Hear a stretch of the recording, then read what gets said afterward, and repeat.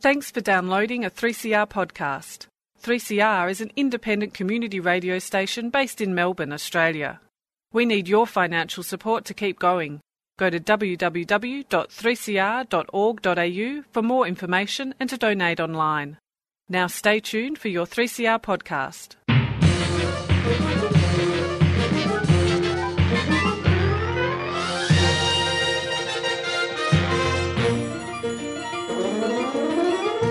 Hello and welcome to another episode of Lost in Science. As always, every week we bring you a lot of science and we get a bit lost in it, but we find our way out eventually. I guess only to get lost again the following week. Isn't that how it works, Catriona? Well, you have to get lost to sort of work it all out and untangle it, but we get there. Getting lost is part of the fun, isn't it? Yeah. Yeah, it's when you're looking around, you don't know where you are, but you're discovering new things. It's a good metaphor for science, I think. Speaking of science and Catriona, thank you for joining us. What have you got to interest and infotain us this week? Chris, I'm talking about a certain type of waste, and I wonder, when I talk about waste in water, like rivers and lakes and things, what do you think of? I think of, things like sewage, I suppose. Mm-hmm. I think of toxic waste, which is the big fear of the 1980s and the Ninja Turtles and stuff like that. Yeah. So maybe some sort of mutants and superpowers, that sort of thing. Oh, I wish. Or like litter traps. That's what I think of when I think of waste in water. Yeah, of course. Those big, litter traps you see in the river, yeah. But I'm going to actually be talking about a waste that we can't see. It's pharmacological waste. So waste from medicines and other things like that are going down our drains. Okay, so I guess these are things that they're chemicals that are probably meant to be quite potent, so maybe in small amounts they can still be harmful. Is that the idea? Yeah, so it's like medicines that we're taking, and if we weigh some of it out, it does go into the ecosystem. Okay, that's a scary thing I hadn't really thought about as much as I should, I think. All right, well, I hope you've got some good news for us. People are working on it. I think that's the good news. Okay, good. That's good to know. Well, I look forward to hearing about, I don't know, some sort of hope for the future, perhaps, with that. I'm looking at the past. I got a bit suckered into watching a bit of a new TV show on Netflix that people were kind of a bit of an uproar about. It's a fringe archaeology show, let's put it that way, called Ancient Apocalypse. Oh. It was actually quite difficult to watch for a reason that is also the reason why I'm not going to really kind of criticize the archaeology involved in it, because the host of it has this particular theory that there was this advanced civilization in the last ice age on Earth that was wiped out by some cataclysm. But he has this tactic where he's aggressively hostile towards archaeologists, which a lot of these people do this, it seems. I also encountered someone today on the internet who was kind of claiming the exact opposite thing, which is basically that ancient civilizations like the Roman Empire didn't exist. And so, again, this person was going aggressive towards everybody else. And I've seen this with these kind of people in the past. It's sort of a preemptive strike that it's difficult to criticize them, because then it's like they've already said, oh, everyone hates me. And then this is personal. Or that the archaeologists are ignorant and closed to new ideas. So when the archaeologists criticise the science, they go, "See, told you so." And it's an interesting thing actually in archaeology, because I think it is actually particularly vulnerable to these kind of things. I mean, all kinds of sciences have their cranks, but when it comes to things like archaeology, people would much rather watch a TV show claiming, say, that Atlantis was real than one saying that it wasn't. So it's actually, it's quite vulnerable to these kind of claims because they get a lot of attention. And people are fans of this kind of fantasy stuff. But again, it makes it really difficult for me to attack. So instead, I'm going to look at one of the kind of scientific aspects of this claim, which involves the claim that there was an extinction event about 13,000 years ago that was caused by an asteroid or a comet hitting the Earth. I'm sorry, Chris, I don't think that happened. That's not real. Well, look, Katria, look, I'm not going to get into that. I'm going to get into the science behind it. All right. You can say what you want. I'll let you present the facts. You can try and be your aggressive person. I'm going to present the facts as I see them, or that have been published in peer-reviewed research, because it turns out there have been some developments in this and some recent developments in this area, which turns out to be quite interesting. It's probably an area of prehistory that most people don't know much about. So it's worth talking about. There's a story that I bookmarked ages ago and I couldn't find a way to shoehorn it in, and I was like, oh yeah, now I can bring that up. And there's been developments in it since, so this is a great excuse. So yeah, that's me, and that's Catriona, and yeah, we have plenty of science for you. So yeah, let's get on with the show.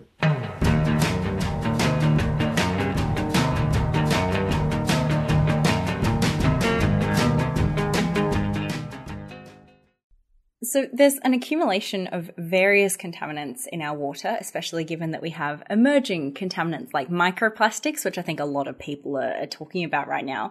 But maybe one that we don't think about so much is pharmacological waste. And neither of these get filtered out by our current wastewater treatment plants because they're way, way too small. I mentioned that we can't see them.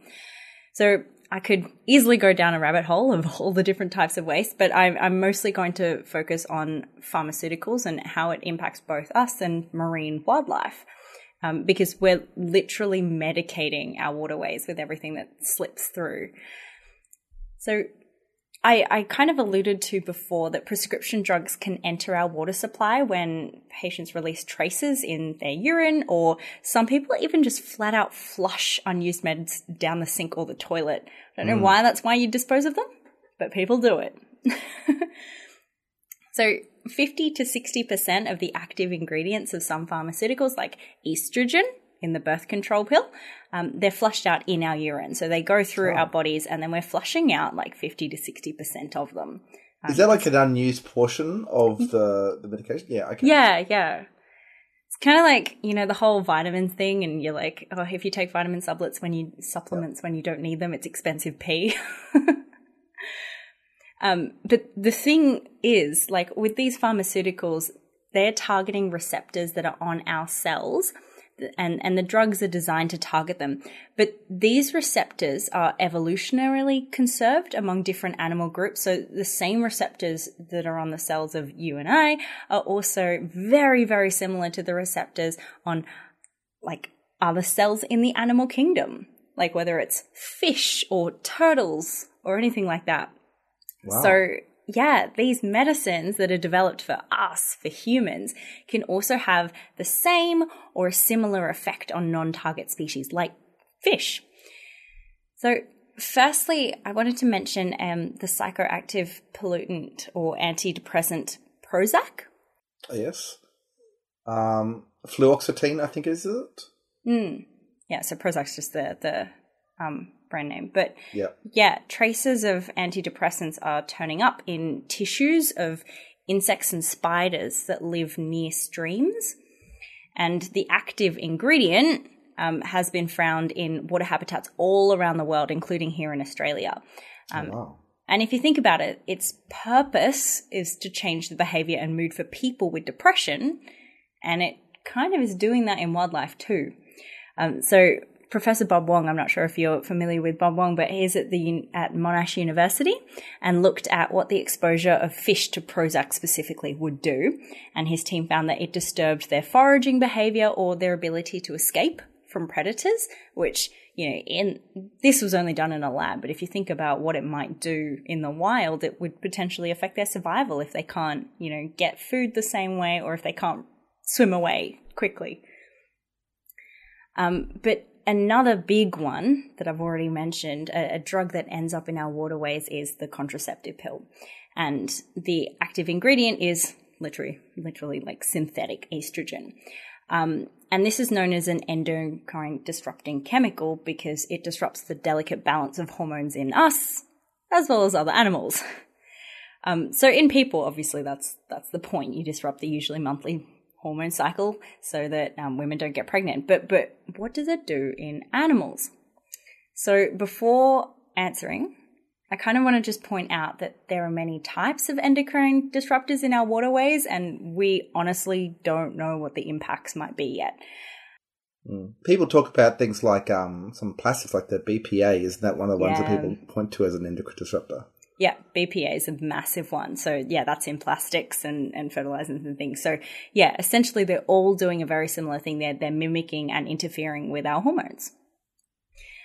So studies have seen abnormalities in the genitalia of both terrestrial and aquatic life due to the exposure of endocrine disruptors like the contraceptive pill and, Chris, as you said, BPA, essentially feminizing male fish and even alligators, turtles, and frogs. Oh. Yeah. That's a bit...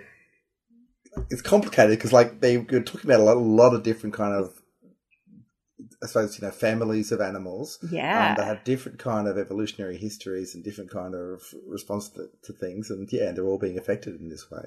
Yeah. But if you, like, it must be that, these receptors for the hormones are just so basic in terms of evolution that they're so similar across all of these different groups. Because, we're very different to fish. So that was, I was wondering, like, when you talked about the Prozac, is that, these laboratory tests show that it could have that effect, but you do kind of wonder, I guess, well, what is the actual level that is going to be out there? Because surely it's dose specific. But we talked about with these ones, this is actual seeing the effects on animals in the wild. Yeah, absolutely. So over the past decade, feminine or feminized male fish have been discovered in 37 different fish species in lakes and rivers throughout North America, Europe, and other parts of the world. So, like, people are actually seeing the effects and the impacts of this in the wild. And that presumably will affect their reproduction and things like that. Yeah, absolutely. So, for example, there are some types of fish that, in many species in across the animal kingdom, females often choose the males to mate with. But there's a certain type of fish species, and I can't pronounce the name, but essentially they go one of two ways. Either the females choose who they want to mate with, and usually they do that based on color, because they're like, oh, good color, good genes. But the other way is that a male can sort of penetrate aggressively. And so what scientists are seeing is that this is happening more and more. So they're going for the aggressive penetration, and so females aren't choosing anymore, and that's affecting the gene pool because you're eliminating that kind of the choice. Yeah. Oh, geez, that's a complicated situation. Yeah. And so, when you're getting all these fish that are being feminized, like, I'm all for feminism, but not like this. You're essentially, like, skewing the population. And this is actually how some people are looking into biocontrol, like forms of biocontrol for invasive fish species. Yeah, if you turn them all into, like, one sex, they can't reproduce anymore. So, I mean, obviously, if that's something actually being used for biocontrol, and we are doing is unintentionally. Yes. Yeah, then it's pretty clear that's going to have major problems. Yeah. Yeah, and I might add, like, with the biocontrol, it's very controlled and also done in a completely different way. They're not just given drugs to fish. So what do we know what can be done about this? Because I'm thinking about, for instance, how things would, say, get in waterways here in Australia, and like pharmaceutical drugs in particular, you would expect to go through the sewage system. You're saying they pass through our sewage treatment. They're not eliminated by those sort of plants that then go out into the ocean. Is that what's happening? Yeah, I think now that we're more aware of it, I think awareness is a really good thing. But because we've been aware of things like microplastics for so long, and PFAS, which is a really, really big one, that the forever chemical that people mention, it means that scientists around the world are actually looking for solutions, because once you know about the problem, you can start looking for solutions. And so with PFAS, for example, there are definitely ways now that people have found to break down those bonds and break down those chemicals. So hopefully now that we know that this is a problem, people, maybe chemists, can get onto it, like to figure out how can they break it down so that the active ingredients are no longer floating around in the water. But yeah, there's no, I guess, easy solution to stopping drugs and chemicals from entering our waterways. It's difficult to just get rid of or ban products, because sometimes when we realize that something is a pollutant, we ban it. But, these are obviously very useful to us. So if we take a look at the whole life cycle of these products, we can get pharmaceutical companies to do a bit more research into the impact of these products once we've taken them. So rather than just saying, we've made them, it's now on the consumer, if pharmaceutical companies kind of have a look at what happens after we take them, and take a little bit more responsibility as well. I'm not saying it's just on them, but, they can certainly look at it. But also, we can be more mindful, especially when disposing of unused medications. Like maybe it, was somewhat expired or whatever for us, and we're like, oh, well, we won't take that. But, it goes into the environment and might still have an impact. I wonder too if it is things that we are peeing out, there's an opportunity to say more target the dose so that it's not being wasted. It's not going through the system as much, or something along those lines. Because you're right though. It'd be good for the pharmaceutical companies to take responsibility for it, but that's been talked about for a long time with plastics. That's hard. And they tend to push it back onto consumers. I think the plastics manufacturers. Yeah. So I think it's kind of got to be everyone. Yeah, but you're right though. The first step is being aware of the problem, and then being able to work on the solutions. Yeah. I think the reason that the dose has to be a little bit higher is that, everyone's metabolism is so different. But I guess if we did do the research and what is the minimum dose we can have in a tablet that's effective for everyone. Yeah. Or different ways of delivering it, or more efficient ways. Yeah. I certainly know a lot of people who are looking into using machine learning and things like that to really work out the efficiency of drugs. So maybe that's a good use for it. Excellent. So a bit of hope. Yeah. That's what we need. Congratulations on your discovery, which may well prove to be among the most significant in the history of science. I cannot accept half-baked theories that sell newspapers. I'm a scientist. Who are you, who are so wise in the ways of science? A most distinguished scientist, whose name we know, even in the wilds of Transylvania. Across Australia on the Community Radio Network, you are listening to Lost in Science. You're listening to Lost in Science, and I am lost in the end of the last ice age. Ice ages happen on Earth. There is where there are more glaciers. I suppose the ice caps expand, we have more glaciers. You can see evidence, certainly, of past glaciers in many continents. The last ice age ran from around 115,000 years ago to around 11,700 years ago is kind of when it's considered to have fully concluded. Now, what causes them isn't well understood. There are many theories out there, some candidates, like there could be changes in the Earth's orbit. There are actually fluctuations. Yeah. There is the continents. We know they move around, and that affects things like, air and water flow, and various other things like that. And there is, of course, as we are very aware of now, the constitution of the atmosphere. But that's often hard to pinpoint cause and effect there in that. Often it seems like the atmosphere acts as a feedback mechanism, rather than necessarily being the original cause of it, because if it is the atmosphere cause, then you've got to figure out what caused the change in the atmosphere. Yeah.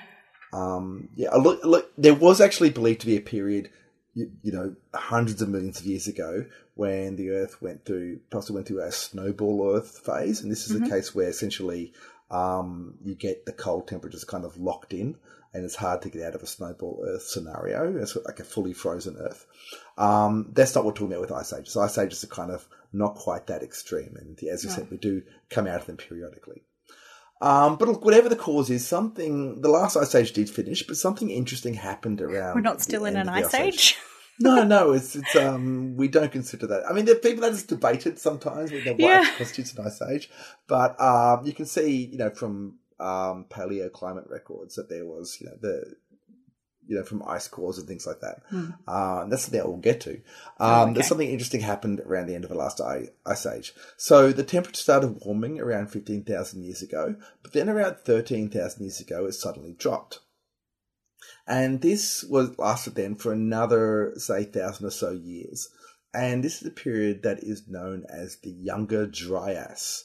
It's Dryas, and it's named after a flower, Dryas octopetala, that is found in the alpine tundra. And they're often found to be abundant kind of at the end of a glacial period. So, this is known as the Younger Dryas period after this particular flower. Little factoid there. And it's kind of a weird thing. So the main theory of what caused this is that possibly that when the glaciers started melting, they released a lot of fresh water into the oceans, in particular the Atlantic Ocean, which disrupted the Gulf Stream and reversed the warming. But there are others who have claimed that there was some sort of asteroid strike similar to the one that killed the dinosaurs 66 million years ago. Because a lot of the megafauna in North America, things like mammoths and things, went extinct around the same time. Now, this is another thing that's important to point out. This is basically a Northern Hemisphere story we're talking about here. So this Younger Dryas period is very visible in ice cores from Greenland. But you look at Antarctic ice cores, there is kind of that they show, indications of the past temperature. They show a dip, certainly in temperature around that time, but it's nowhere near as pronounced as in the Northern Hemisphere. And when we're talking about extinctions, that's kind of very much kind of a North America story we're talking about with this, because these animals did not go extinct at the same time all over the world. In Siberia, mammoths seem to have lasted quite a bit later. In Australia, for instance, some of the megafauna here, like the giant wombats, the diprotodons, went extinct quite a bit earlier than that. Right. Now, there is obviously still a lot of controversy about human role in megafauna extinctions, because it often seems to happen after humans have arrived on a continent. But it can be hard to pinpoint cause and effect there as well. But, we're not really looking at that. We're looking at this question of whether there was an asteroid strike. And it certainly doesn't seem that if it was something, it didn't cause a global mass extinction, because it wasn't observed all over the world. And obviously it wasn't all animals, the mammoths died out, but a lot of animals didn't.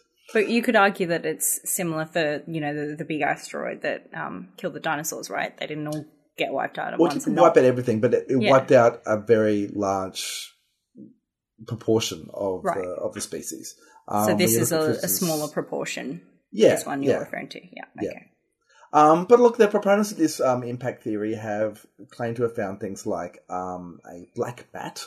They call it a layer of burnt material in their geological record with what they believe are glass spherules. Sometimes they claim there are nanodiamonds, things that could be created by high temperatures and pressures, and rare elements like platinum. But all of this evidence is disputed, and people generally are not convinced until you find an impact crater. That was the case with the extinction 66 million years ago for the dinosaurs. The smoking gun essentially was the crater that was found on the Yucatan Peninsula in Mexico. Before that, it was kind of a controversial theory put forward by some physicists rather than geologists. A common theme we found in Lost in Science is that physicists like to come in and think they know better than everyone else. The main proponent of the Younger Dryas theory, though, I believe was a nuclear chemist rather than specifically a physicist, a related discipline perhaps. And you can say this. I can say but this, I yes. couldn't. But yeah, so look, I mean, some of the proponents have claimed that maybe it was like a comet that broke up and there was like it exploded in the air rather than leaving a crater. But others have disputed this, saying it doesn't really fit the claimed evidence.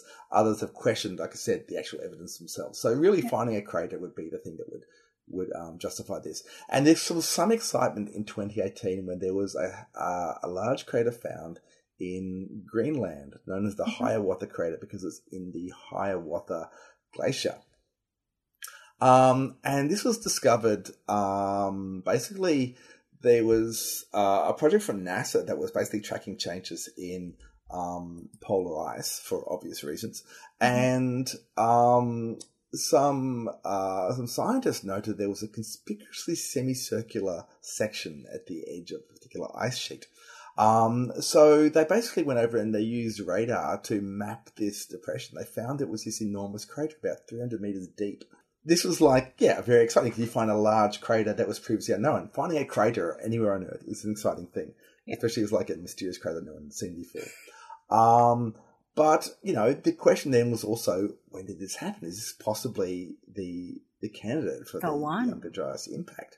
And there were some indications that it could be the case. So the crater seemed to be quite well preserved, and glacier ice really tends to scour the landscape. And so the fact this was still visible indicate they thought maybe it meant it was quite younger. And they also looked at layers in the ice and found that it was fairly good layers going back to around 11,700 years ago, which was the end of the Younger Dryas period. And before that, it was much more kind of jumbled up. But that's not, necessarily convincing episode evidence, because other people said, there could be other reasons for this effect. But it was actually looking good for a while, and like I said, in 2018, there was quite a bit of excitement about it, and the Younger Dryas impact people got a bit excited too, saying that this has basically justified their theory. Mm-hmm. However, this was dashed a bit by some research published earlier this year, in fact, where they basically got minerals, sand and other minerals from the impact crater itself, and they did some dating using radioactive elements. This was done by two separate teams, some in Denmark, some in Sweden. The team in Denmark basically heated the grains of sand till they released argon gas, where they could look at the elemental composition of the argon, the isotope composition of the argon. And in Sweden, they looked at the mineral zircon, and they looked at the ratio of uranium to lead within this mineral. Mm-hmm. And this gives you a fair bit of good radioactive dating, gives you a fair bit of good idea of the geological age. And what they found is it was, in fact, wait for it, 58 million years old. Oh. So much, much, much older than our Ice Age impact. So it kind of really dashes the hopes. What's really interesting about this, though, study is because you think, okay, so these people have analysed it. Surely there's going to be still debate about their techniques. But the people who published the discovery back in 2018 were involved in this later study. And so there's not really any dispute. They agree. They're the ones who are saying that it could have been, 12,000 years old. And now they agree. They were involved in the study that found it was 58 million years ago. So there's not much argument anymore. Would they know what happened? If it's big enough that they thought maybe it could have triggered this event, 12,000 years ago, do they know what maybe it triggered 58 million years ago? Well, basically, no, they don't. And that's a really good question. So as I said, this was it's probably in the top 10% of size of craters found on Earth. But it's still not as large as the one that hit 66 million years ago. It was never believed, as said, to be a global extinction event. They were looking at more local impacts, and perhaps it would have had an effect on the ice and the melting of the ice in Greenland, and that's what could have caused this climate effect, rather than, say, a global catastrophe like the end Cretaceous one. I don't know much about 58 million years ago as well. I mean, clearly things would have taken a while to recover from the extinction of the dinosaurs. A lot of things. It took millions of years for life to recover from that event, and so maybe there wasn't as much large fauna to be impacted by it, fauna and flora. But look, now that they found it, I'm sure there'll be in the age of it, there will be a lot of work to try and find what climate impact it would have had. But yeah, it kind of dashes the idea that this was the smoking gun for the Younger Dryas. Now, if this Netflix documentary is anything to go by, the Younger Dryas impact people haven't given up. They've gone back to their other kind of comet theory. And, it seems like the pseudo-archaeologists are, in the meantime, hanging their fedoras on this theory as their explanation for for their civilizations being wiped out. But look, until there is actual, proper evidence for it that everyone can agree on, I think it will still remain one of these minority, if not a fringe theory in archaeology. Well, it could be somewhere out there, hidden, tucked away. We just have to wait. It could well be there. It could well be there. It could just be, like I said, melting glaciers or some other thing. We don't know how. Like I said, we don't know how ice ages end anyway, so it's probably not that surprising if there was a bit of a hiccup at the end of the last one. But I'm sure that the puzzle will be solved eventually. And that's it for another episode of Lost in Science. Lost in Science is recorded for 3CR in Melbourne on the lands of the Wurundjeri people of the Kulin Nation, and it airs across Australia on the Community Radio Network with the support of the Community Broadcasting Foundation. We would love you to get in touch with us. You can email us at lostinsci@gmail.com, or you can find us on Facebook, we're Lost in Science on 3CR, or on Twitter, where we're at Lost in Science 1. You can find us on your favourite podcast app, where if you get the chance, please give us a good rating and review, as that will raise us up in the search rankings so other people can find the science. Or you can listen to us however you listen to us now. We're the same time every week when we all get Lost in Science!